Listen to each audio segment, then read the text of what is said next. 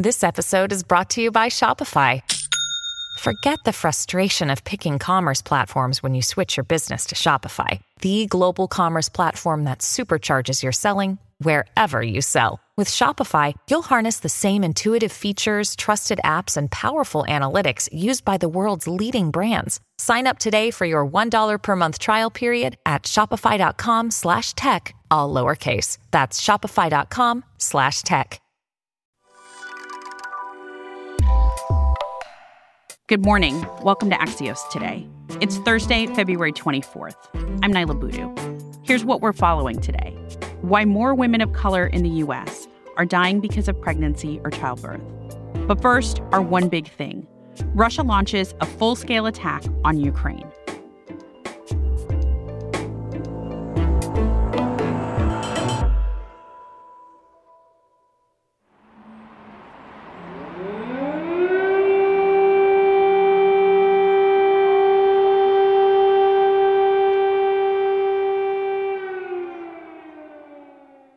Those are air raid sirens in Ukraine's capital, Kyiv, this morning. That audio is courtesy of the AP. Ukrainian President Volodymyr Zelensky told his people to stay strong as Russian forces invaded his sovereign nation by land, air, and sea overnight. Vladimir Putin ordered what he called a special military operation to, quote, demilitarize and denazify Ukraine, end quote.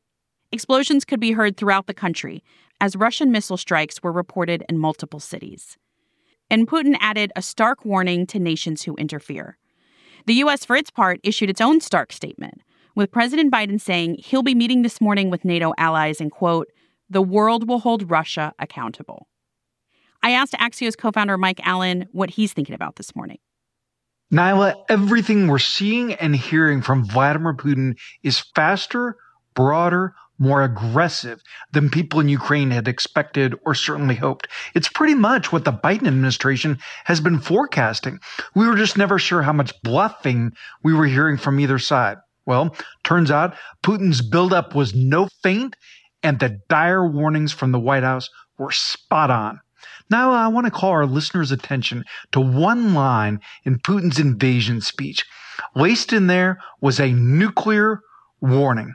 Putin said nations, quote, will face consequences greater than any you have faced in history, unquote, if they interfere with the invasion.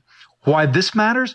This is a rare overt threat of nuclear attack, one of the most chilling public warnings of the modern nuclear era.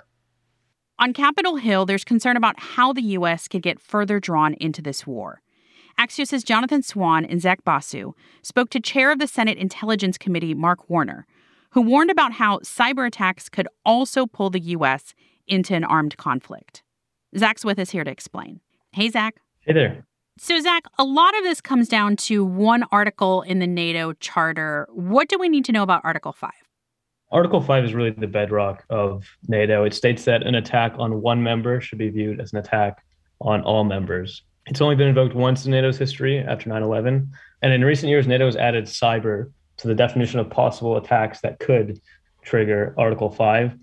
It's worth stressing that NATO would assess this on a case-by-case basis and has never actually had to consider that question seriously. But, it's something that Senator Warner and a lot of other experts think should be part of the discussion now before it's too late. And Senator Warner is head of the Senate Intelligence Committee. He said there are two ways the U.S. could be drawn into this via a cyber attack.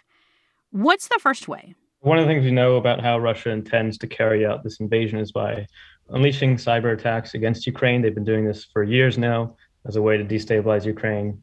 One scenario that Senator Warner is particularly concerned about is if Russia deploys, a massive amount of malware to take down Ukraine's critical infrastructure. This happened in 2017 with a type of malware called NotPetya, and it ended up escaping Ukraine and causing billions of dollars of damage for companies around the world. These kinds of bugs are designed to multiply and overwhelm targets and just wreak havoc. So there's no reason that they would necessarily stay within Ukraine's borders. And that would be something that would possibly invoke the NATO Charter? I mean, it's possible the scenario that Senator Warner laid out is, let's say this malware escapes Ukraine, hits Poland's electrical grid, and a school bus or something crashes because a stoplight is out. That's the kind of scenario that he's scared of. And what's the other way? So the second way this could happen is if Putin responds to heavy sanctions by the West by retaliating through targeted cyber attacks. He could target the electrical grid in a NATO country. And in theory, that could be viewed as an act of war against a NATO state. And, that country may bring it to the alliance and say that Article 5 should be invoked. NATO recently said that the way that NATO would respond to a cyber attack would not necessarily be with cyber. It could easily escalate into a conventional war. Axios' Zach Basu. Thanks, Zach. Thanks. Of course, there's going to be so much to this story throughout the day. Axios has a dashboard to track the latest news. We'll include a link in our show notes, and I'll also tweet it out. In 15 seconds, we'll be back with the widening racial and ethnic gap in U.S. maternal mortality. Welcome back to Axios Today. I'm Naila Boodoo. The U.S. continues to have one of the highest maternal mortality rates in the developed world, and unfortunately, the pandemic has made that worse. New data from the National Center for Health Statistics shows a significant increase in deaths from 2019 to 2020, particularly among Hispanic and Black mothers. Dr. Melissa Simon is an OBGYN at Northwestern Medicine and director for the Center for Health Equity Transformation in Chicago. Dr. Simon, thank you for being with us. Thank you for having me. What do we know so far about why these rates have gone up? We don't know exactly what's going on, but in 2020, we saw the start of COVID, and that drove even more inequities. It created even more of a divide for access. It created some fear for people to not want to get care. So all of these things actually compound to drive these inequities in maternal mortality outcomes. And can we talk about the number of deaths for Hispanic mothers, because that grew by almost 45%? Are there other factors at play, particularly for this group? Data are lumped in together for all Hispanic pregnant and birthing persons. And so we do need to actually understand a little bit more about which Hispanic groups, is it Puerto Rican, Mexican, others, that account for these increase in maternal mortality. But in general, what has happened in this country that are driving these inequities in maternal mortality outcomes are things like racism and structural racism and discrimination. It created even more of a divide for distrust in the healthcare system.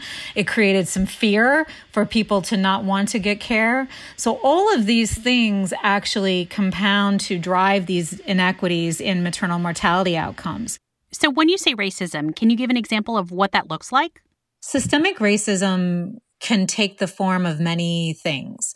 One is in policies that have, for example, in a highly segregated city like Chicago, have segregated the south sides and west sides of Chicago with decades of disinvestment from redlining and other types of policies that have shifted resources away from south and west sides of Chicago that have high rates of poverty and lower access to high quality education, more food deserts, more violence, and all of these factors compound on top of each other, and they're driven by structures and policies and practices that have actively disadvantaged these communities.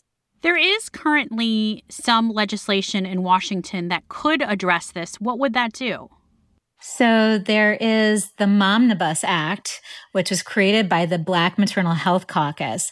And it's a set of 12 pieces of legislation that actually were folded into the Build Back Better Act. So it is in Congress right now. And that includes helping to build the workforce, helping to make sure that there's mental health services available, helping to ensure that there's better care support through a variety of means, including community health centers, helping to support veterans who are pregnant. So all of these different pieces of legislation as a whole are super essential to helping move forward our health care in this country for pregnant and birthing individuals. Dr. Melissa Simon is an obstetrician gynecologist at Northwestern Medicine in Chicago, where she's also the director for the Center for Health Equity Transformation. Thanks, Dr. Simon. Thank you.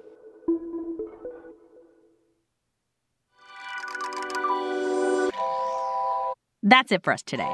If you have a minute to leave us a review on Apple Podcasts, I'd really appreciate it. It makes it easier for other people to find us.